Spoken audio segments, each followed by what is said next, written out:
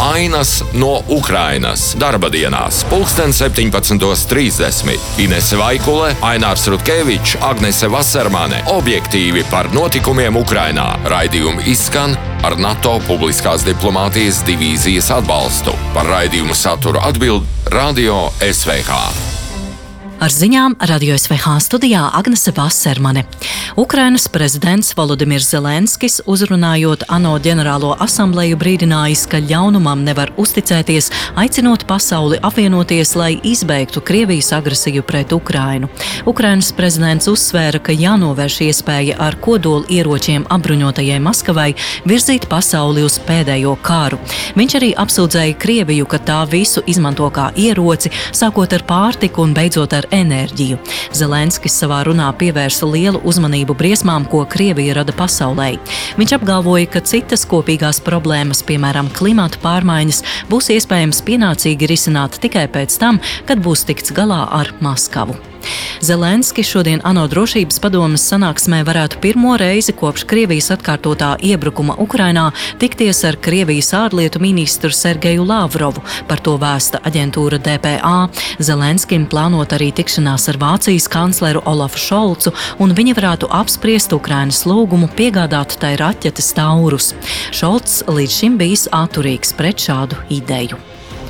Pagājušajā diennaktī Krievija uzbrukusi Ukrainai ar 31 Irānā ražotu lidrobotu Šahed, no kuriem 28 Ukraiņiem izdevies iznīcināt.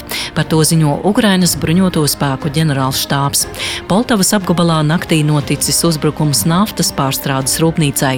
Savukārt Nikopolis apgabals jau otro nakti pēc kārtas ir ticis pakļauts uzbrukumam, Krievijas spēkiem apšaudot Nikopolis pilsētu un 3 citas apdzīvotas vietas.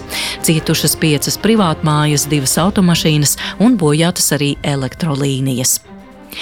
Baltkrievijā otrdien ievesti 48 bērni no Ukrainas apgabaliem, kurus okupējis Krievijas karaspēks. Par to vēsta Baltkrievijas valsts mediji.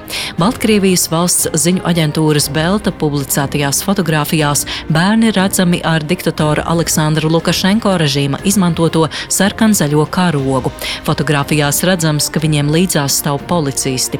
Bērnu izvešanu no Ukrainas organizējusi Lukašenko režīma uzturēta labdarības organizācija, kas jau iepriekš organizējas Ukrainas bērnu ievešanu Baltkrievijā, kā mērķi norādot bērnu veselības uzlabošanu.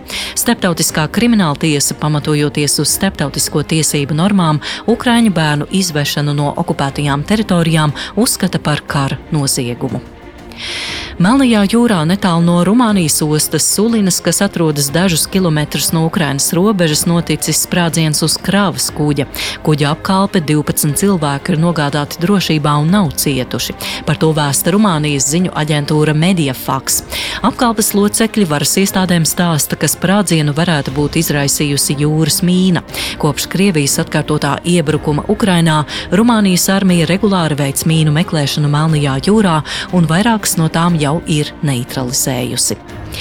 Un šodien Ukrainas aizsardzības spēkiem ir nosūtītas Latvijā ražotas militārās preces. Portālā Ziedot LV Ukrainas atbalstam līdz šim brīdim saziedoti 22,8 miljoni eiro, no kuriem 13 miljoni eiro Ukrainas aizsardzības spēkiem.